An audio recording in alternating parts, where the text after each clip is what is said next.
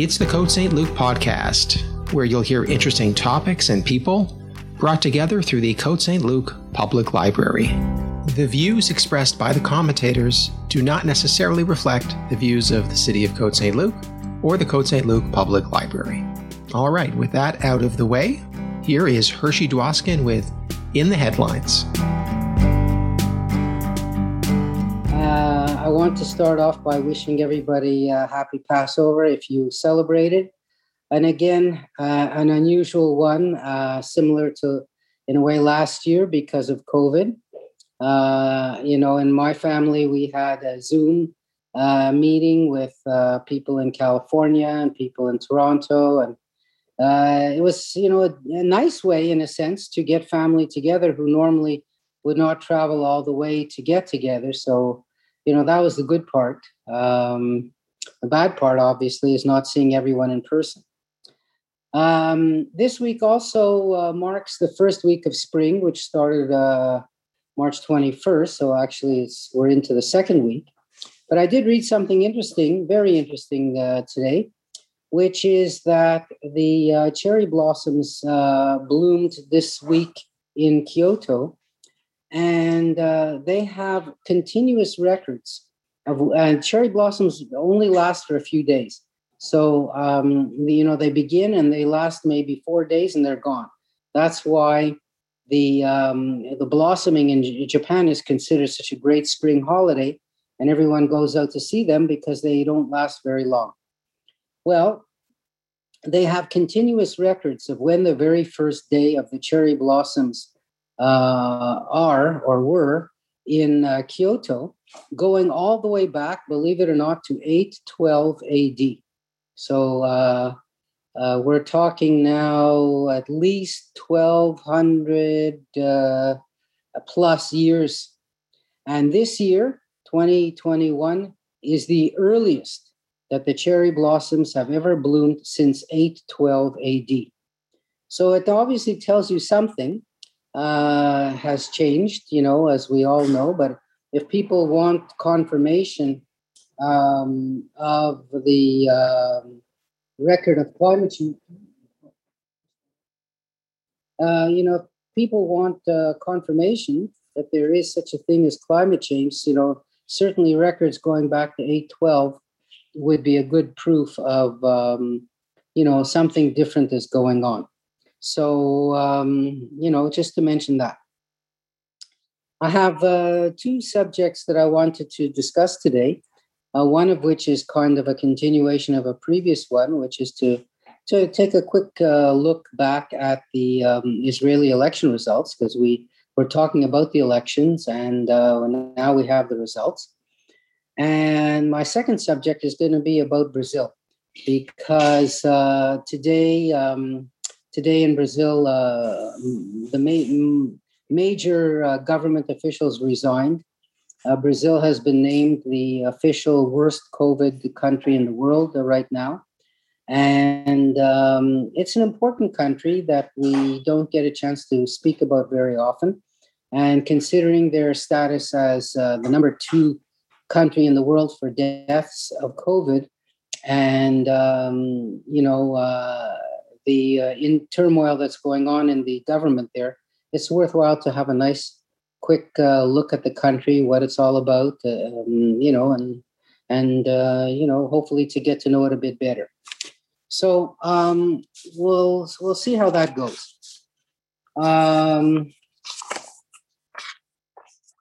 We'll start, I think, with the Israeli election results. Some of you who are listeners are quite big fans of politics, and certainly Israel has politics in spades. In fact, the country is a continuous political kind of struggle, because everything is seen through the lens of politics. Even things that are not political get a political infusion to it. So, as we said before, this was the 4th election in 2 years. And by and large, the results were more or less the same as the past 3 elections, meaning that although the players change a little bit, the basic structure of the lineup of Israeli politics hasn't changed. And it will be very difficult for either the opposition or the leadership to form any kind of government, let alone a stable and strong government. So stable and strong government is completely out of the question. Being able to form any government, meaning to get more than half of the members of the Knesset to back a prime minister in a vote of confidence, right now that looks like a long shot. But as I've said before, Israeli politics, Israeli elections take place in two stages. Stage number one is the actual vote, and the counting of the vote, obviously. Stage number two is the attempted assembly of a government after the vote. So once the vote is counted, the number of seats don't change. But considering that, of course, Israel is a proportional representation country, and in this election, 13 different parties were elected out of 37 different parties running, but 13 were actually got seats. Last election, 9 got seats, and they still couldn't make a majority government very easily. So this time it's not going to be any easier for either Mr. Netanyahu or his opponents to make a government. The turnout in this election was 67%, which is not that much lower than the 72% in the last election. So there was a downturn in turnout. Interestingly enough, that downturn was more predominant among the Arab Israelis than Jewish Israelis. And the turnout of ultra-Orthodox Jews was much higher. In other words, their turnout did not drop compared to the rest of the Jewish population. So those are two facts about the turnouts. And as I said, there were surprises compared to the pre-election polling. There were some winners and losers. Overall, the anti-Netanyahu bloc did a little bit better than expected. So Mr. Netanyahu's party, Likud, went down from 36 seats to 30 seats, meaning he lost 1/6 of the vote, which came to about almost 300,000 votes. Fewer people voted for Netanyahu than last time. And though those excess votes got scattered around to other political parties, all of them on the right wing of Israeli politics. But the Likud, with their 30 seats, was the biggest vote getter by far. The second biggest party, the sort of chief opposition, the Yesh Atid party, led by Mr. Lapid, only got 17 seats. There's quite a gap in that way. The last time around, the gap was 36 to 33, so it was a much closer result. The 30 seats that Mr. Netanyahu got are halfway in between the sort of polling range of 28 to 32 that came out during various times before the polls. Mr. Netanyahu, as you know, has been prime minister since 2009. So in terms of longevity, he's the champion of Israeli prime ministers at this point by quite a ways. Last time he stayed in power by convincing the number 2 party to join him. The number 2 party broke exactly in half, and half joined him and half didn't. And the deal was that Mr. Gantz and Mr. Netanyahu would rotate leadership of the country. Mr. Netanyahu would go first and Mr. Gantz would go second after 18 months. Most Israeli politicians didn't believe that this would ever happen, and they were right. Mr. Netanyahu had no intention of ever giving up power, and his government simply refused to pass a budget, meaning that the government could not continue, and then, of course, elections have to be held after that. So Mr. Netanyahu bet that the Israeli populace would be disappointed in Mr. Gantz, wouldn't elect Mr. Gantz again, and that Mr. Netanyahu would get even more votes. But of course, that didn't happen. He was half right. Mr. Gantz's support went down from somewhere around, we'll call it 16 seats or 17 seats to 8, which is a big drop, but polls were saying that he might not even make it to 4. He might even not even make it past the minimum threshold. So he did surprise in a sense and coming up in the end to 8. But, the other votes went to other parties and not to Mr. Netanyahu. In a way, he did a little bit better than it was expected at the very end. The big loser, the big disappointment was Mr. Saar, who was a very Likud minister, a strong backer of Likud in the party for a long time. He ran against Netanyahu for the leadership of the party, saying Netanyahu is just too involved in his criminal cases. He's been in power for too long.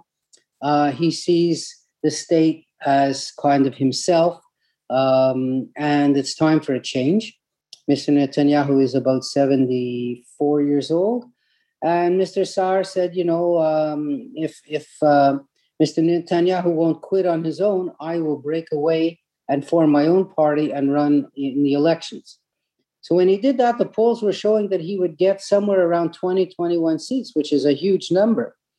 And similarly, that the Likud would drop to also in the low 20s. But in the end, kind of that novelty wore off, and Mr. Saar managed to get only 6 seats, which is a lot less than he was expecting or hoping. So that's kind of, in a way, the big disappointment for him. Mr. Netanyahu certainly had things going for him. He had the world's greatest achievement in COVID vaccinations by far. The lockdowns had come to an end because of this high vaccination rate. He had the peace agreements with and recognition from the 4 Arab states, the United Arab Emirates, Bahrain, Sudan, and Morocco, which is a major achievement that he did. He was able to pre-order vaccines because of his agreement to participate in trials for these vaccines.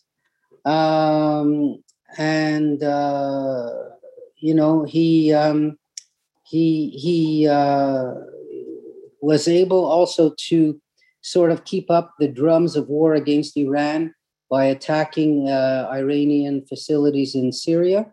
And so, in a certain sense, Israel has had a great amount of stability on the outside of the country.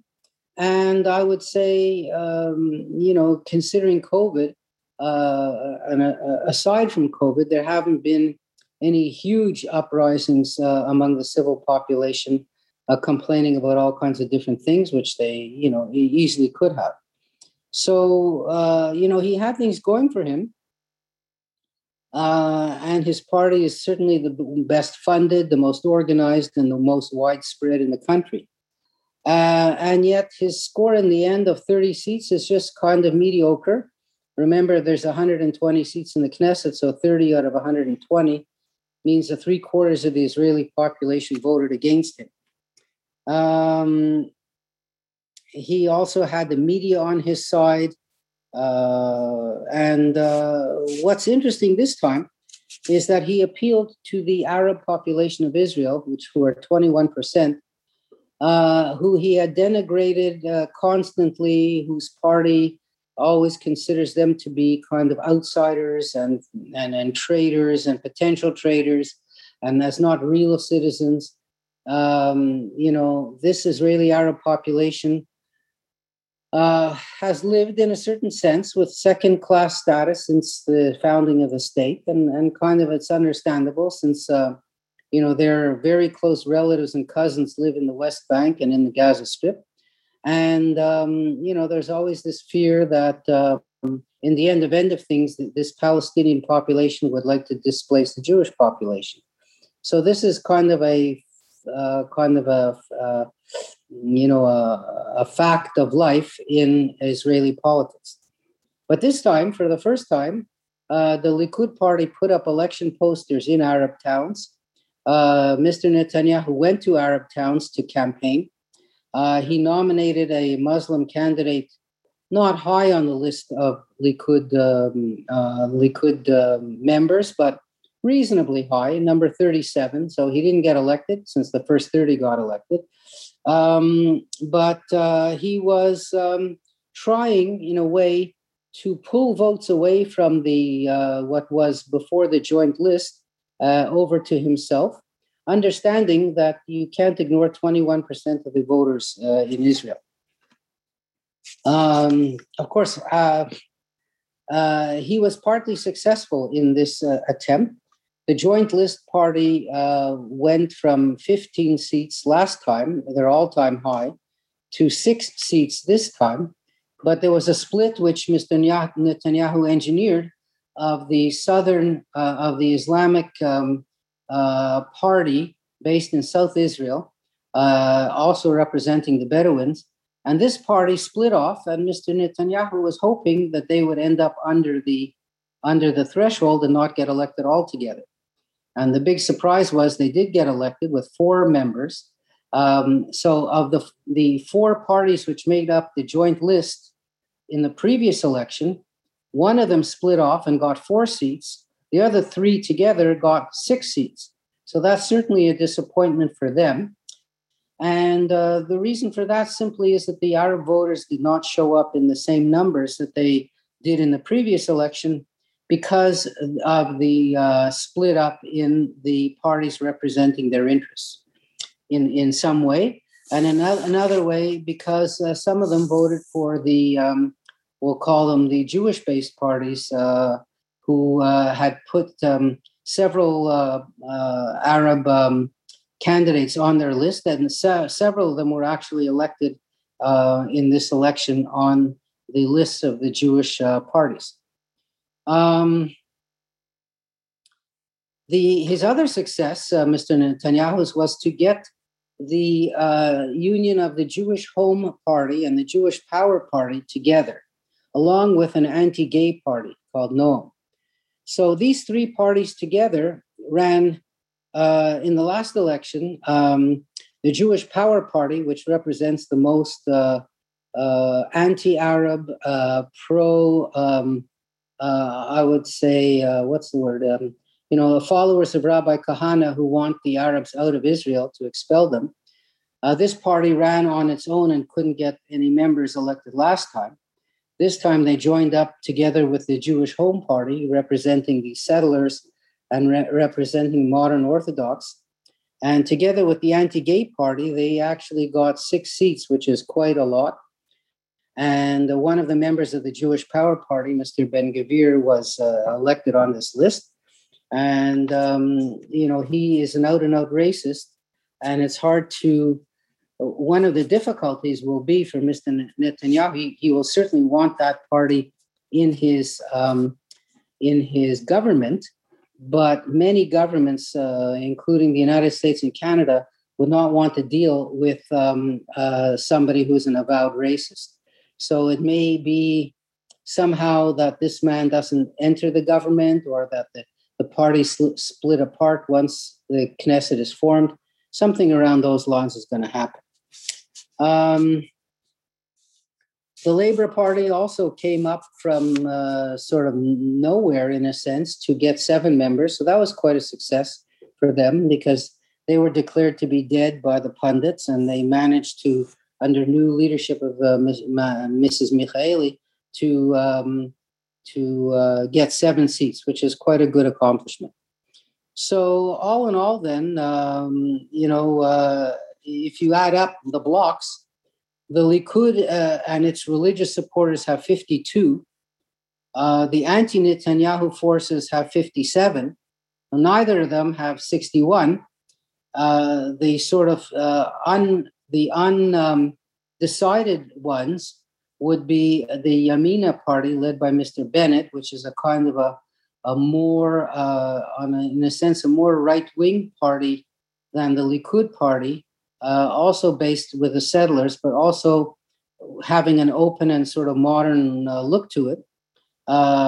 This party has 7 seats, but the leader, Mr. Bennett, said he would never join he would not like to join. I shouldn't say never, but he would not like to join Mr. Netanyahu's party.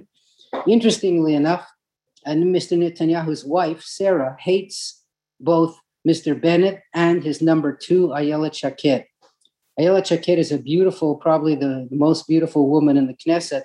And I think that's the one reason that Mrs. Netanyahu hates her. She doesn't want her in Mr. Netanyahu's government.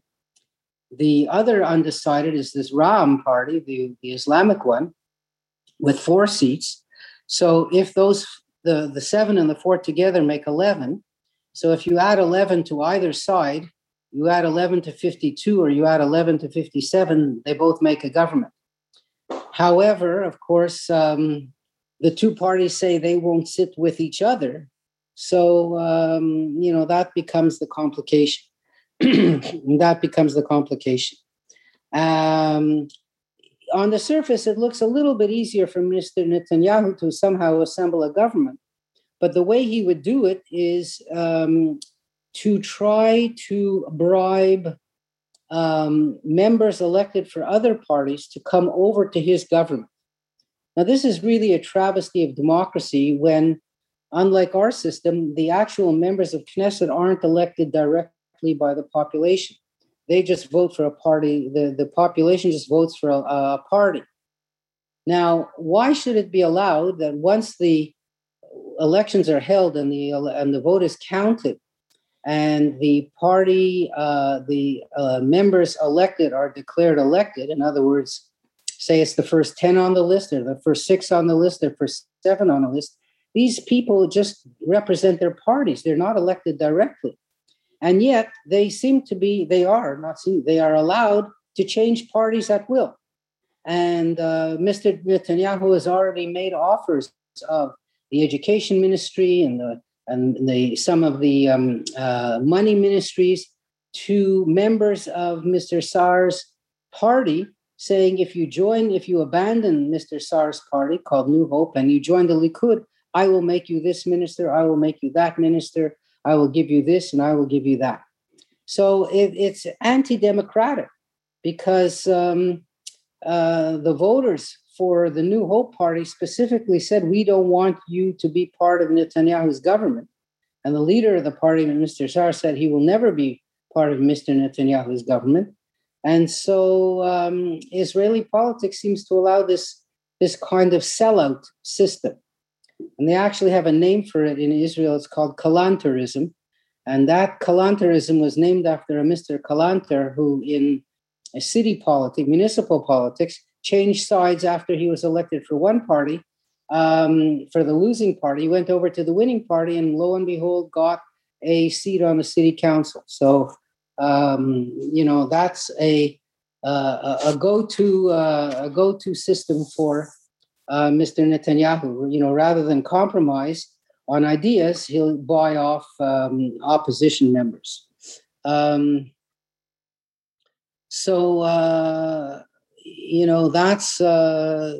That's the way it looks. Mr. Lieberman, another star in this election, who represents a party representing the Russian voters of Israel, ran a campaigns on a strictly very anti-Haredi platform, meaning that he doesn't want the religious people to dominate Israeli life. He wants to have public transportation on Shabbat. He wants to have civil marriage in Israel. He wants to have non-Orthodox conversions allowed. So the whole anti-Haredi line, he proposed and worked very strongly to push. And the result was he got the same number of seats as last time, but he pushed more Haredim to vote than last time. So in other words, the Haredi party said, if you don't go out and vote, Mr. Lieberman will take over the government and he will, push Israel into sin and Sodom and Gomorrah. And they did turn out to vote. And on the other hand, Mr. Lieberman did not get this wave of support from non-Russian secularists. These people, secularists, voted for the Yesh Atid party, the number 2 party, or for the Labour Party, or for the Meretz Party, and that's the way the vote went along. Um, um, the government has been accused, and rightly so, of favoring the Haredi in the whole COVID lockdown system, because the government, rather than lock down only Haredi towns where the COVID was spreading fast, he said, "Well, I don't want to punish one sector of society," so he locked down the whole country. And, he was accused by Mr. Lieberman of playing favorites with the Haredim, which he was. Mr.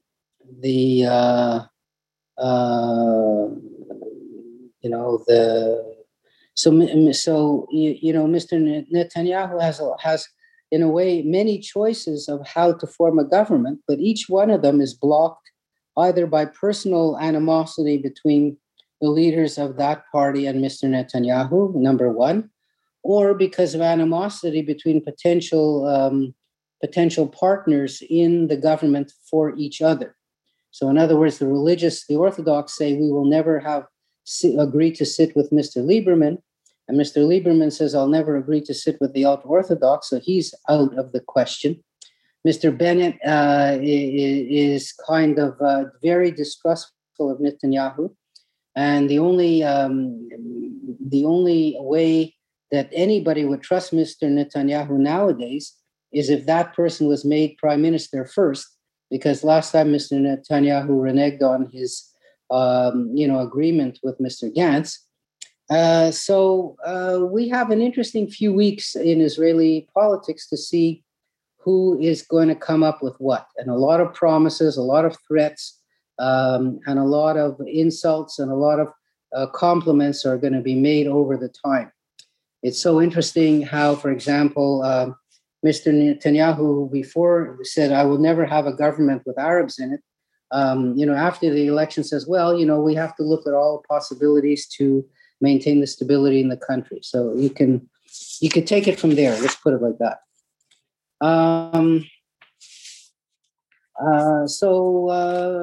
More to come on that subject.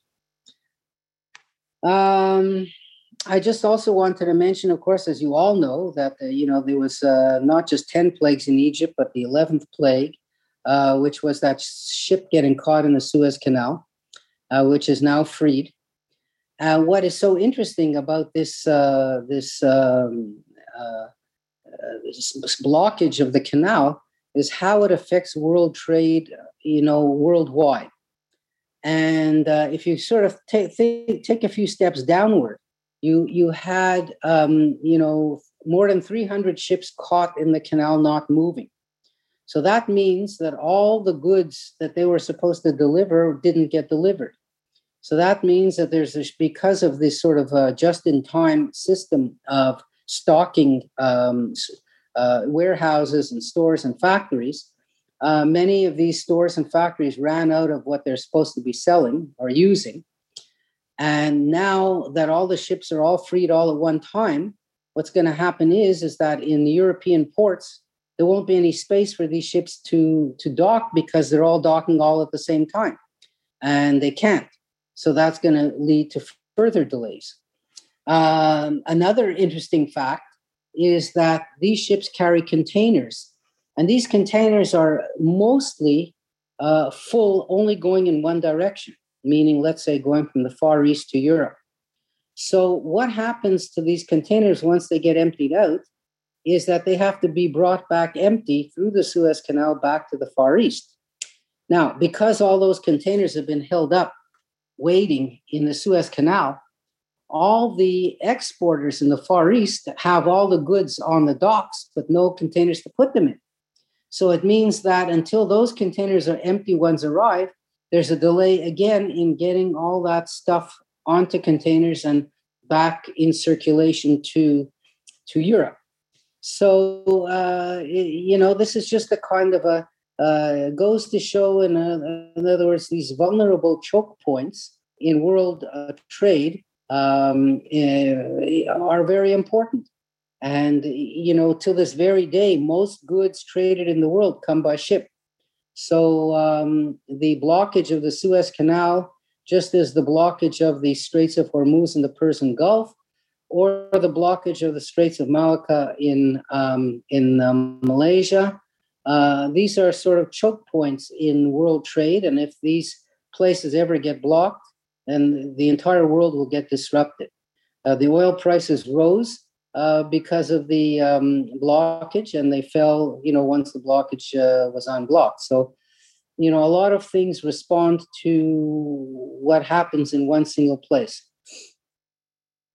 Just to mention to you again that, not again, but to mention that the world experts in ship handling, in ship problem solving, are the Dutch. They have the world's largest tugboats. They have the most experienced people. They're dealing with shipping all the time, going in and out of ports, dealing with the North Atlantic, where ships can sometimes get, stuck or damaged. And so it wasn't until the Dutch arrived that the ship got itself unblocked from the Suez Canal.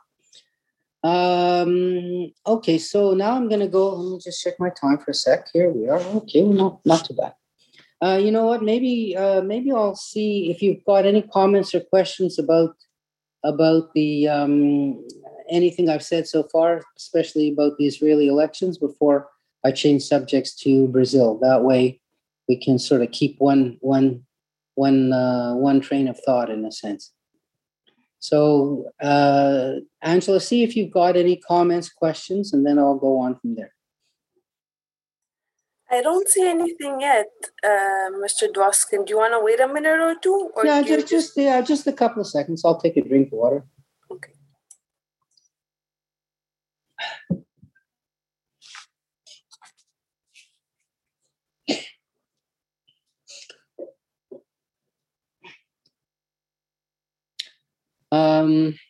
Okay, so now let's change gears, get our minds set on something completely different, and learn a little bit about Brazil. It's unique in so many different ways. It's a country which, since its founding in the 1820s, has been the largest physical country in South America, the largest country in South America by population, the largest Portuguese-speaking country in the world, and a kind of an anchor, you could say, of the whole continent. It's also the drain of the whole continent, because the Amazon River spends almost all of its time in Brazil, making its way from the Andes Mountains, where it rises, all the way into the Atlantic Ocean, where it empties out. And speaking of the Amazon River, it's the world's largest river in terms of volume.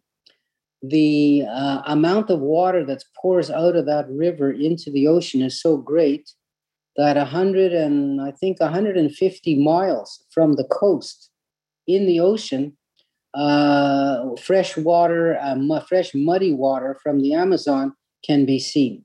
So it gives you an idea of how much water the Amazon holds and how much pours out into the ocean.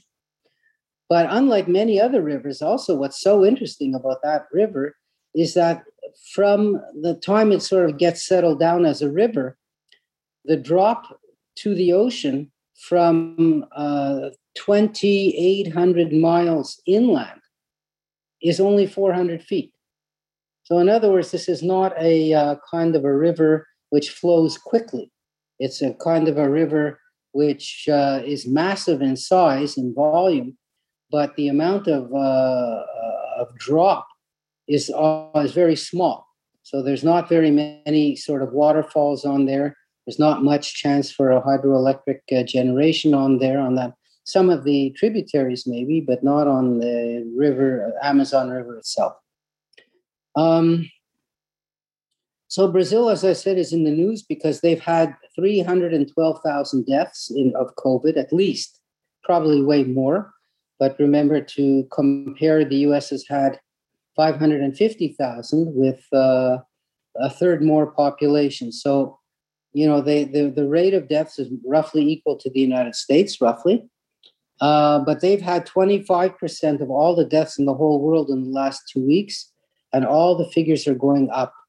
They're going up so quickly that most of the country, maybe not most, but at least half of the country, the ICU beds are at capacity.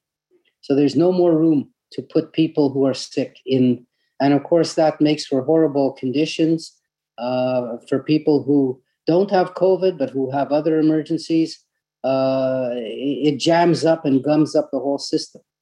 And because of that reason, and because of the sort of failure of the government to deal with it, today, 2 big ministers resigned.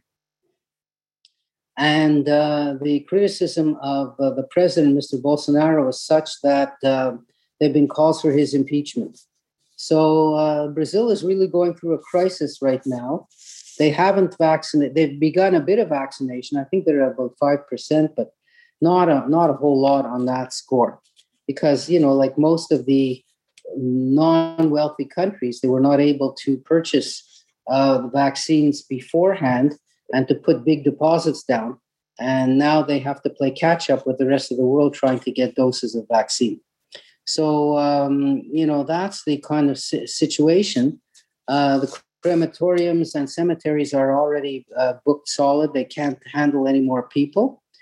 And the president has done the Donald Trump response to the COVID, saying, it's not serious, it's not important, ignore it, get on with your life. Don't let COVID get the best of you. We're not closing down the country. We're not closing down the economy. To close down the economy would be worse than having people die. So, that's been his response. And, he himself got COVID and recovered. So he figures that, the tough guy approach is really the best. But, if the whole system, the health system collapses, he'll be, which it is happening now, he'll have to answer for it.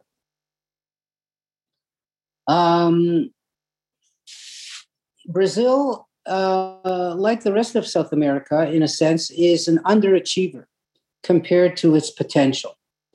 And the advantages that Brazil has, which are a huge territory, a fertile soil, excellent location in South America, a population which is not the poorest in the world, not the least educated in the world. It has a kind of a unity in the sense of no real ethnic divisions. There are religious differences, but they are not important differences. They haven't fought any serious wars really since the mid-1800s.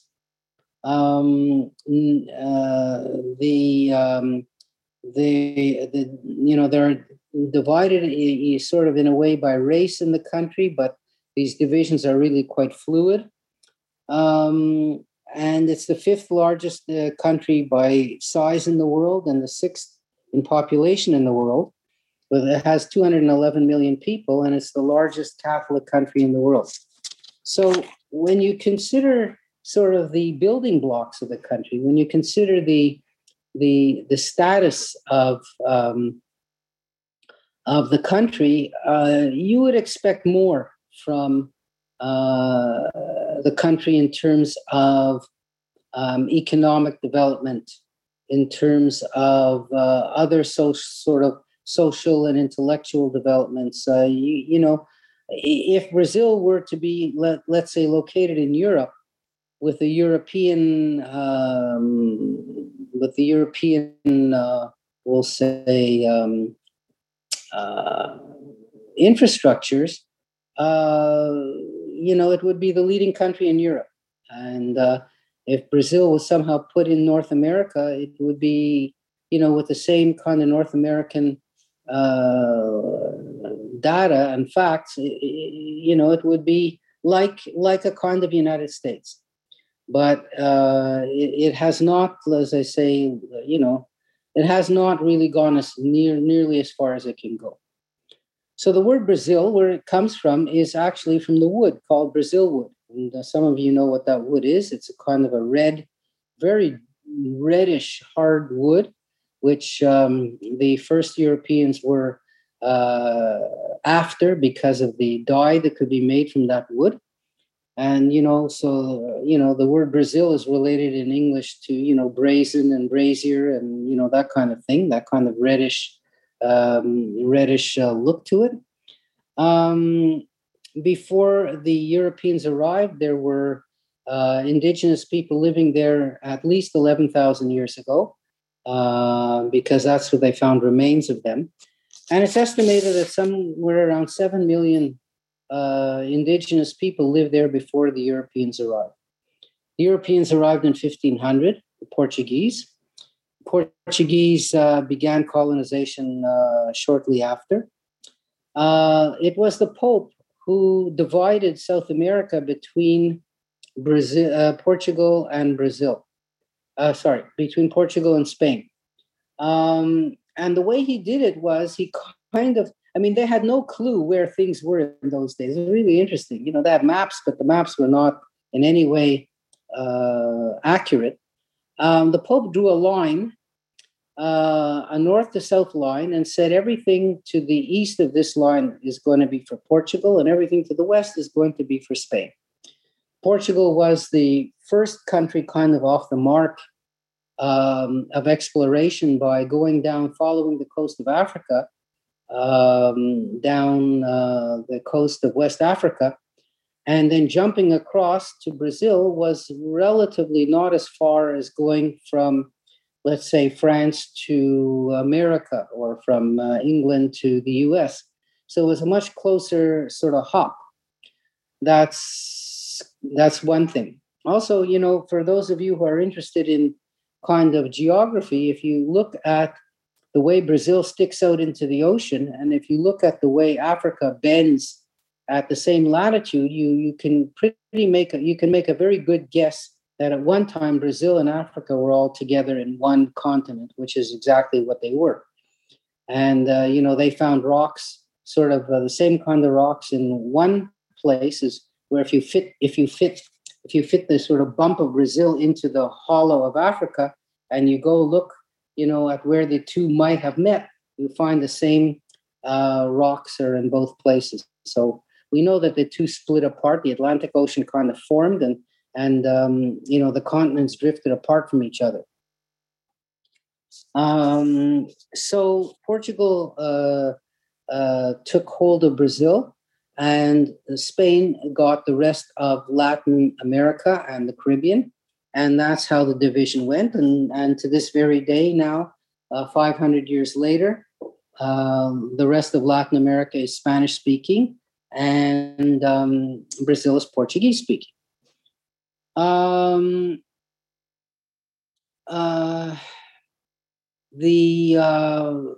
first big economic use of Brazil was to produce sugar. And, some of you who know the history of sugar know that in its day, it was almost as valuable as gold. It had an enormous value, and it needed to be grown in hot, moist climates, which, Europe is not good for that. It's either not moist enough or not hot enough. And, Brazil is perfect for that. In order to grow sugar, you need a lot of labor in those days, especially to plant it and to cut it. The Indian people in Brazil, as the natives in the rest of the Americas, refused to work for the Spanish or the Portuguese, and they were either killed by force, or they were decimated by plague, or they ran off into the jungle. And the Brazilians then imported slaves from Africa into Brazil to work. Portugal already had good contacts in Africa. It had established colonies in West Africa, also in Angola. But they took slaves from all over the place in Western Africa and brought them to Brazil. It's estimated that they brought 3 million slaves from 1500 to 1800 to Brazil to work in the sugar industry. Gold was discovered in Brazil, and that pushed the Brazilian boundary over up the Amazon to the west. For a very brief time, the Dutch conquered the Portuguese territories in Brazil. And when that happened, and of course, interestingly enough, Jews followed the Dutch and settled in Brazil. But in 1654, the Portuguese took back Brazil. And because, of course, the Inquisition was still in force, the Jews in 1654 had to leave Brazil very quickly. And they went to the Dutch colonies in the Caribbean, in Curacao. But there wasn't enough room for everybody. So they went from Curacao to the next colony of Holland in America, which was New Amsterdam. And so it's not a coincidence that Jews arrived in New York City, New Amsterdam, in 1654, at the very same year that the Portuguese reconquered Brazil from the Dutch. During the Napoleonic times, Spain and France ganged up against Portugal because France had conquered Spain. And what the Portuguese did was it moved the royal family to Brazil because they didn't want the royal family to be captured by the French, and they moved the royal family to Brazil. When the war ended, the Queen wanted to stay there and formed a United Kingdom of Brazil and Portugal. However, in the early 1820s, she was forced to return to Portugal to deal with a rebellion. And when that happened, Portugal tried to remake Brazil into a colony again. And of course, they refused, and this led to a Declaration of Independence in 1822. But a Declaration of Independence, not a Declaration of Independence directly from the ruling family, but a Declaration of Independence, meaning that Portugal would not rule Brazil anymore as a colony. And so Brazil was established as a monarchy, interestingly enough, as a monarchy under Prince Pedro, who was a member of the royal family, the same royal family of Portugal that ruled Portugal. And Portugal recognized this independence in 1825. And, interestingly enough, this royal family lasted in Brazil from 1825 to 1889. So, for most of the 19th century, Brazil was ruled by a monarch, unlike, the rest of, certainly the rest of, most of the rest of South America and the Caribbean and the US. Only Canada, still had a monarch in the 1800s. Cuba and Puerto Rico belonged to Spain, so that was under a monarchy for some of the 1800s. And Brazil had their own monarch, their own king, till 1889.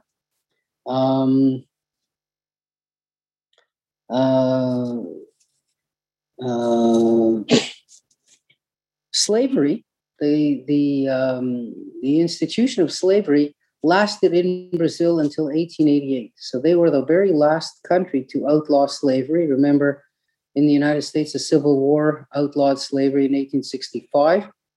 In, I think, 1834, the British Empire outlawed slavery in all its domain. So it lasted in Brazil really until the very end almost of the 19th century. The monarchy was overthrown actually 1 year after slavery was abolished, and a military dictatorship was set up. And then Brazil kind of alternated between democracies and military dictatorships pretty well up until these days now. Brazil entered the Second World War on the Allied side. They sent a few troops to Italy.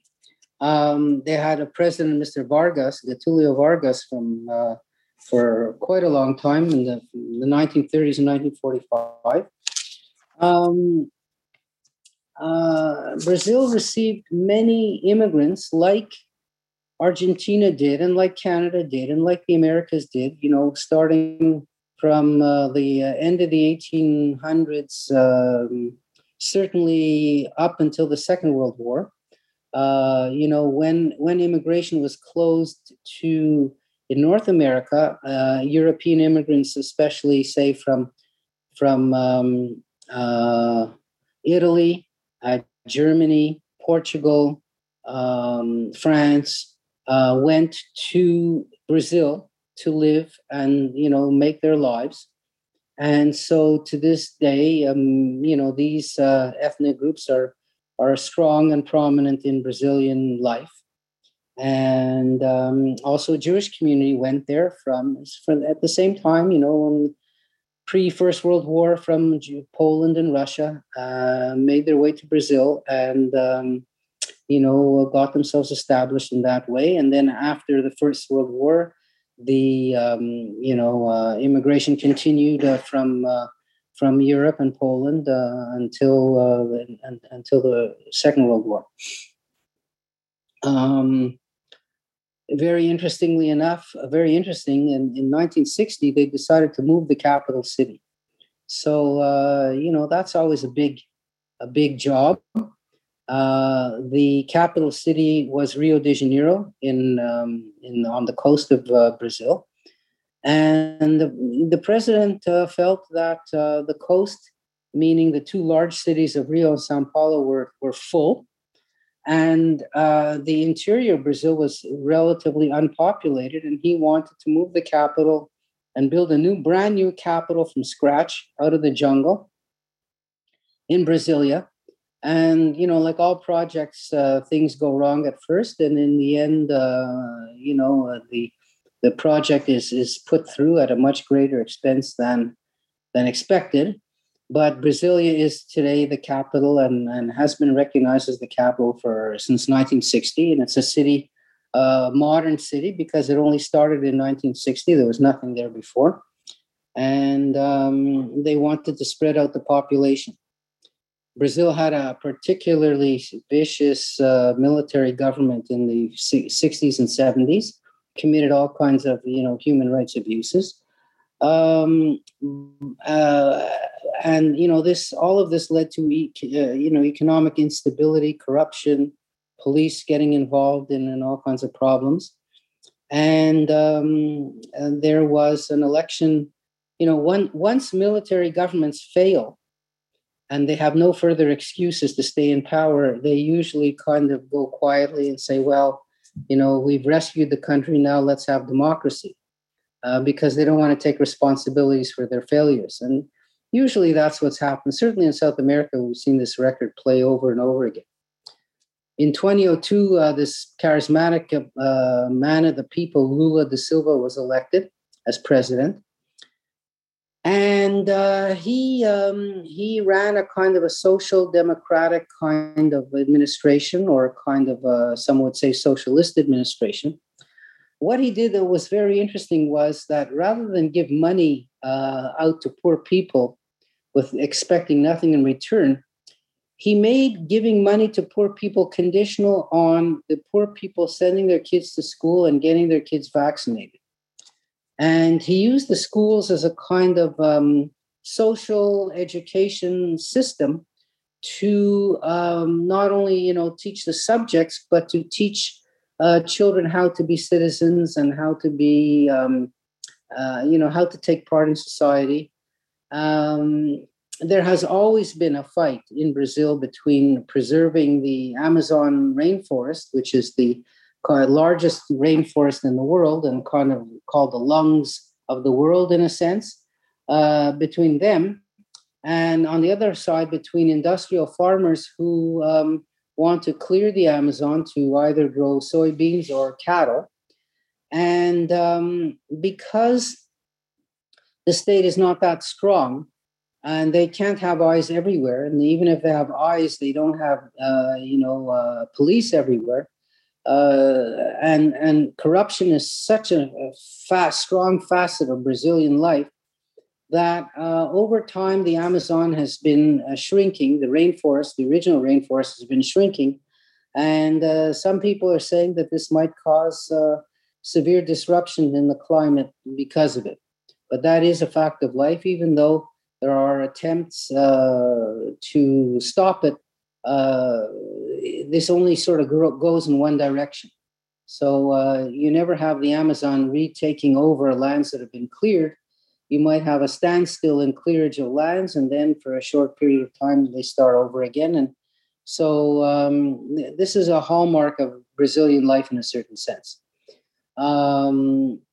One other thing that Mr. Da Silva did in order to protect the rainforest is to give recognition to the indigenous tribes living there, and to give these tribes some power and some say in how their territory would be either developed or not developed. There are still some indigenous people in Brazil who, a few pockets here and there, who never had contact with we'll call it the Western life. Certainly there are pockets continuingly in Peru and Ecuador who are like that. So these are contiguous places to Brazil. And these, in a certain sense, people on Earth who are completely shut off from the rest of the world. And, that kind of government, Mr. Da Silva's government, gave these people those kind of protections. Brazil, so Mr. Lula was elected twice, and he left power in a scandal. And this was one of the world's biggest scandals. It's called it's a scandal dealing with Petrobras, which is the Brazilian oil company, and Odebrecht, which is the Brazilian engineering company, who paid bribes apparently all over Latin America to get contracts. And Mr. Lula was caught up in one of these affairs, claimed his innocence, but it was put in jail anyway, and was just released just recently. And I saw him on TV this year, and he said he's interested in running again for office. So we'll see what happens in that area. Mr. Bolsonaro was elected in 2018, so 2 years ago. One of Trump's best friends, a mini Trump, we'll call him a mini Trump, does not believe in sort of the democratic niceties. He's willing to shut down, newspapers and radio stations who don't like him.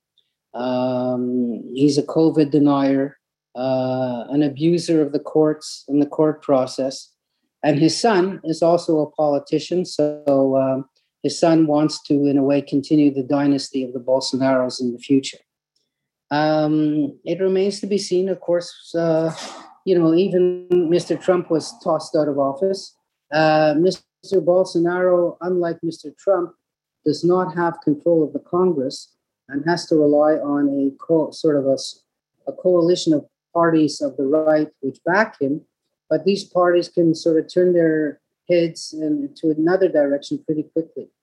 So this COVID crisis is one which is going to either sink Mr. Bolsonaro, or if he's able to overcome it, he'll be able to last for a lot longer in politics. Just a few words now about Brazil itself and the structure and everything. Let me just see what we got here. Just excuse me 1 second. I want to just turn my air conditioning off.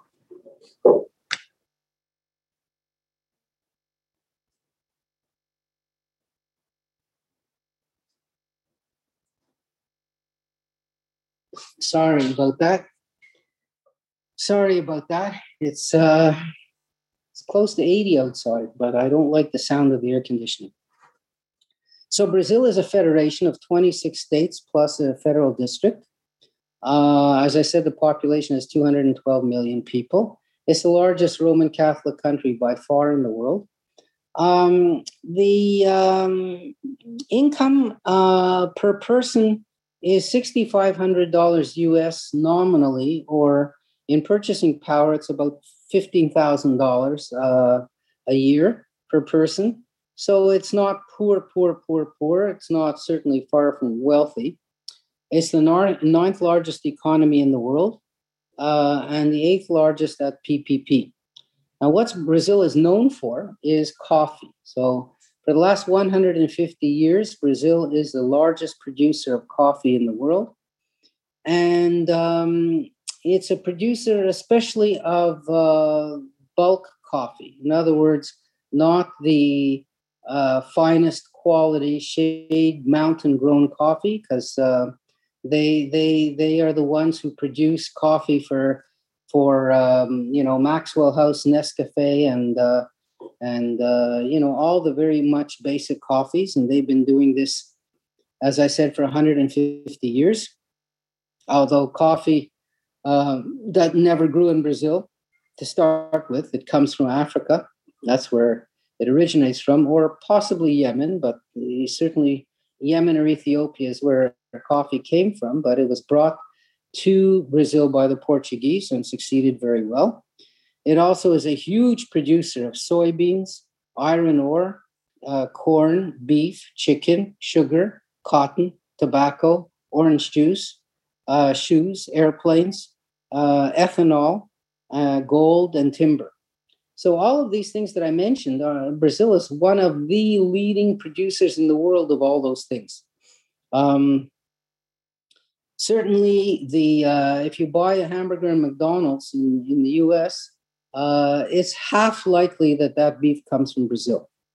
If you buy orange juice in the U.S., you have to look very carefully. It might say Florida in big letters on the front of the orange juice, but then you look on the very bottom of ingredients and it says orange juice product of Florida and Brazil.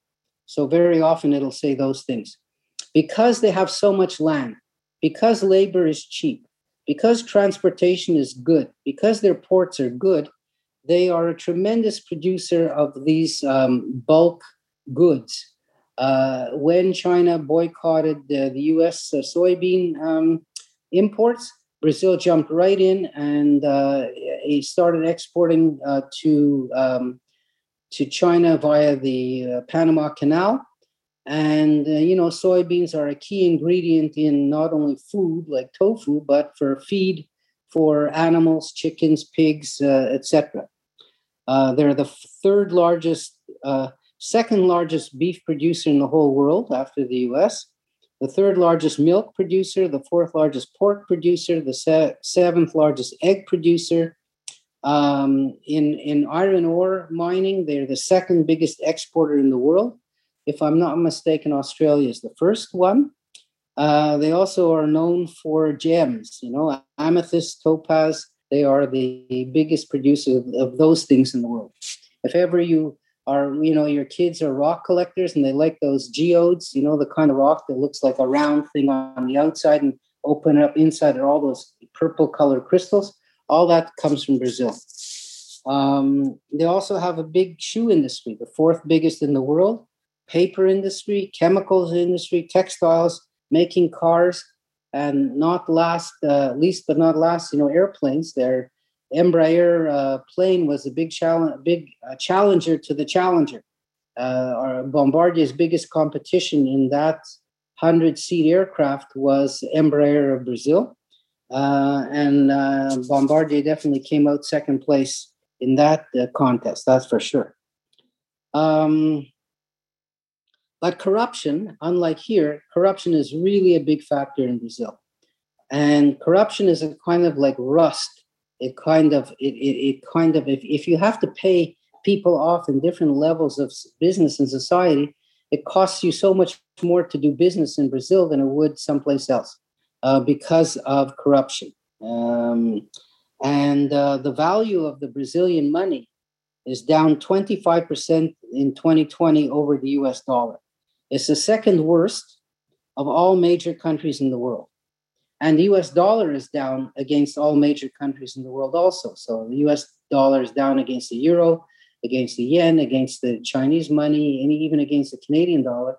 So that means that Brazilian money is down even further against all those major currencies as a result of the kind of poor economic performance. In case you're interested, the worst country for that of the major countries is Argentina, which is Brazil's neighbor. In a way, in some ways, even worse off than they are, in some ways. In energy, Brazil is the biggest, has the largest hydro dam in the world, the Itaipu Falls. And also they were the pioneer in producing ethanol, which is a fuel produced from sugarcane. And that fuel replaces gasoline.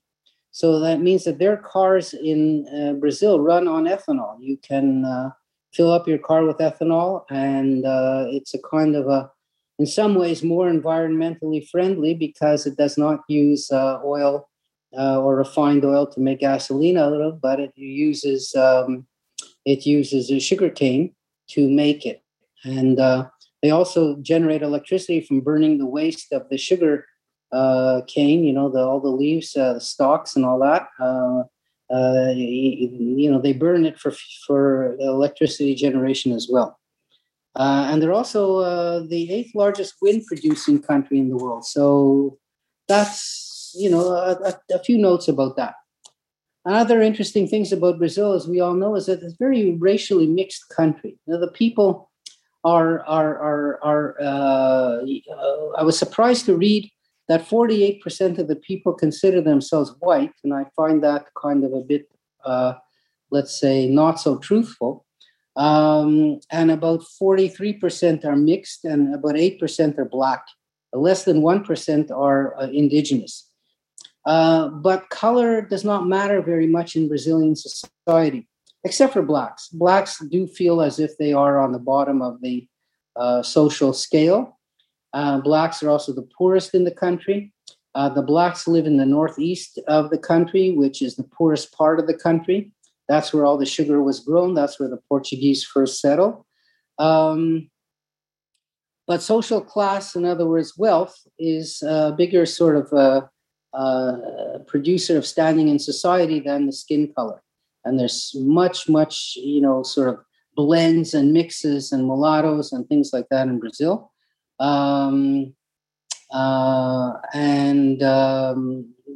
country, as I said, certainly in this century has achieved basic health and basic literacy, and the sort of social welfare system has raised the people out of poverty or out of destitution by a huge amount, because at one point Brazil was really a destitute country, and today it's kind of moved up to that sort of lower middle classification.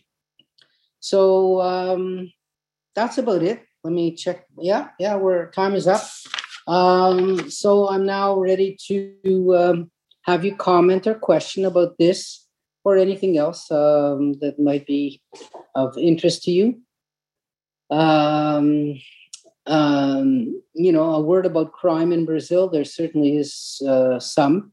Gangs, there's drugs, but it's not something that has, in a way, taken over society to stop it from functioning, as has happened in, some of the Central American countries like El Salvador or Honduras.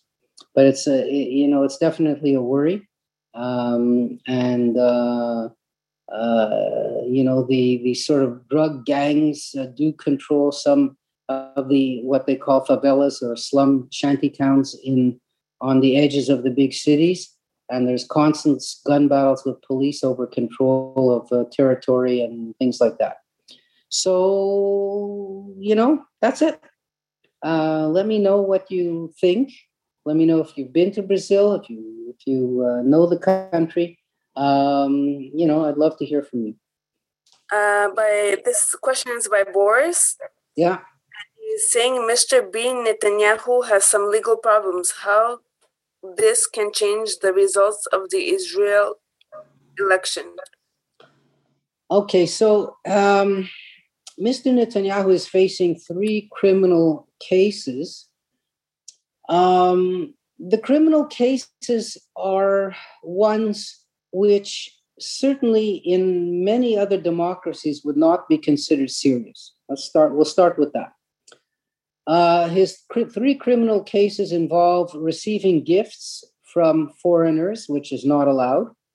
Case number 1. Case number 2, indirectly receiving a bribe for giving a contract for Israeli submarines to a German company. Case number 3, to reward a media company, like a newspaper, for favorable coverage of himself. So those are the 3 criminal cases he's facing. He's delayed them masterfully by his lawyers through a combination of questioning the jurisdiction of Israel, appealing the time, for the hearings, claiming that he's too busy being a prime minister to face justice, questioning the jurisdiction of the attorney general to have these cases. He's thrown the book at the 3 cases. In short, the attorney general who was appointed by him, the chief of police who was appointed by him, have refused to dismiss the cases and have always agreed for postponements. And the court has finally said, our patience is up and he has to face justice at some point. All the Israeli people know about this. So they all voted how they voted, knowing about these cases.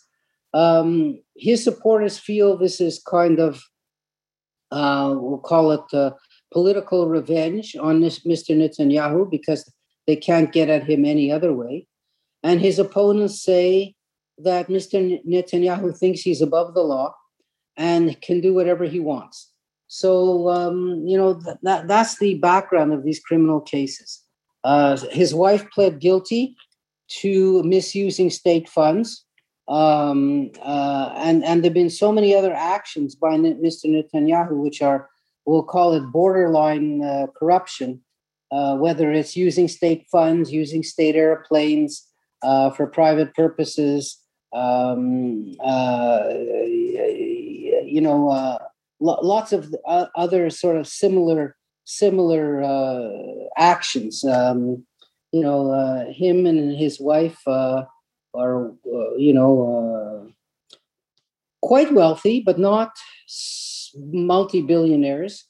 He could have been a multimillionaire because he graduated from a university in Massachusetts, MIT. He could have gone on to work for, I think it's Bain Capital or Boston Consulting Group, one of the two. He could have made his life in the U.S. Because his father was a professor there. But he chose to go back to Israel to go into the army and serve his time there and to go into the elite forces where his brother was and where his brother was killed in Entebbe in the attempted rescue of the hostages from an El Al plane. His opponents feel that he confuses himself with the state. What's good for Mr. Netanyahu is good for Israel and vice versa. All of his legal problems are something that are out in the open. Whereas Trump, for example, his legal problems haven't even gotten started yet. His income tax, his taxes, his attacking women and all these type of things, they're all coming up now once he's not president. So, that's the, that's the legal cases. And some people are saying, well, that he is offering jobs in the government on condition that the people sort of stop his legal cases. And he says, no, I'm not doing that. I have nothing to hide. I'm willing and ready to, to face justice, except of course he's not, or his lawyers keep postponing things. So, that's the question of his legal cases. He's got 3, I think they're called case 1000, case 2000, and case 4000. I don't know what happened to case 3000, but those are what the names of the cases. We're in for by the way, people should not expect that a government in Israel should be formed next week. There is a 1 month statutory time to form a government. And then if a government can't be formed in a month, the prime minister, the sitting prime minister, who's Netanyahu, can ask the president for an extension, at least a 2-week extension. So 6 weeks is the bare minimum that you could expect to wait from the election to have a government in Israel. That would be completely normal. How things carry on in the meantime is sort of a mystery that we all would like to know, because there's no real effective government in the meantime. Yeah, anyone else? I don't see any more questions. Do you have any words of wisdom or any last word? Yes, I actually would like to go back to COVID again for a second, and to point out to people that if you look at where in the US today the rates of COVID are the highest, they're in the northeast part of the country. So meaning New York, New Jersey, Rhode Island. And if you look at the rate of vaccinations, although the country is relatively equal in vaccinations, the Northeast are actually a little bit ahead of the average. So you would think that sort of 1/3 of the people have been vaccinated. So why is it that the Northeast have had sort of more cases than the rest of the country? And that is proof not that the vaccinations don't work, but that if you add the number of people who've had COVID to the number of people who've been vaccinated, you get at the kind of a guesstimation. Sort of on average in the US, it's roughly 10% of the people have had COVID. Now, if you double that to people who've had it but aren't declared or didn't know they had it, that comes to 20%. If you take that 20% and you add it to the 30% who've been vaccinated in the Northeast, you get 50%. So even 50% is not enough to stop transmission of the disease. Especially the new variants are far more infectious than the old ones. And the experts are saying you need 70% at least to 90% to stop the spread of COVID. And so the US, let's say at 50%, vaccination plus people who've been ill are not close enough yet. And it's a warning to us, a warning to Canadians not to, in a way, get too comfortable with the idea that the end is around the corner. We are now only at about 12% have received vaccinations, and we are in total infections or rating only around 5% of the country has had COVID. So sort of double the 5 to make 10. And so you're at 22% or 25% have some protection against this disease. And that leaves 75% who don't have any protection. So, that gives you the sort of, it's a guesstimation, of course, but it's a rough, pretty good estimate of where things are at this point. And the rising toll of COVID numbers in the States, the rising toll of COVID numbers of Canada tell us that even despite the vaccinations going at a good rate, we're not out of the woods yet. So, let's try to be careful and be safe. We're now in, we'll call it April. So by September, I think the picture will be all different. So I want to wish everybody a happy Passover, happy Easter. And we'll see you all next week. And thank you, Angela, for hosting. And I'll see you all again next Tuesday. Thank you for listening to the Côte Saint-Luc podcast today. We launched the podcast and telephone broadcasting service in March 2020. The idea was to get content from Parks and Recreation and the library into your homes using Zoom, telephone, and podcasts. If you enjoyed the podcast, please give it a rating and review at Apple Podcasts. And share it with your friends. For more information about programs at the library, visit csllibrary.org. For information about the City of Côte Saint-Luc, visit côtesaintluc.org. Have a great day.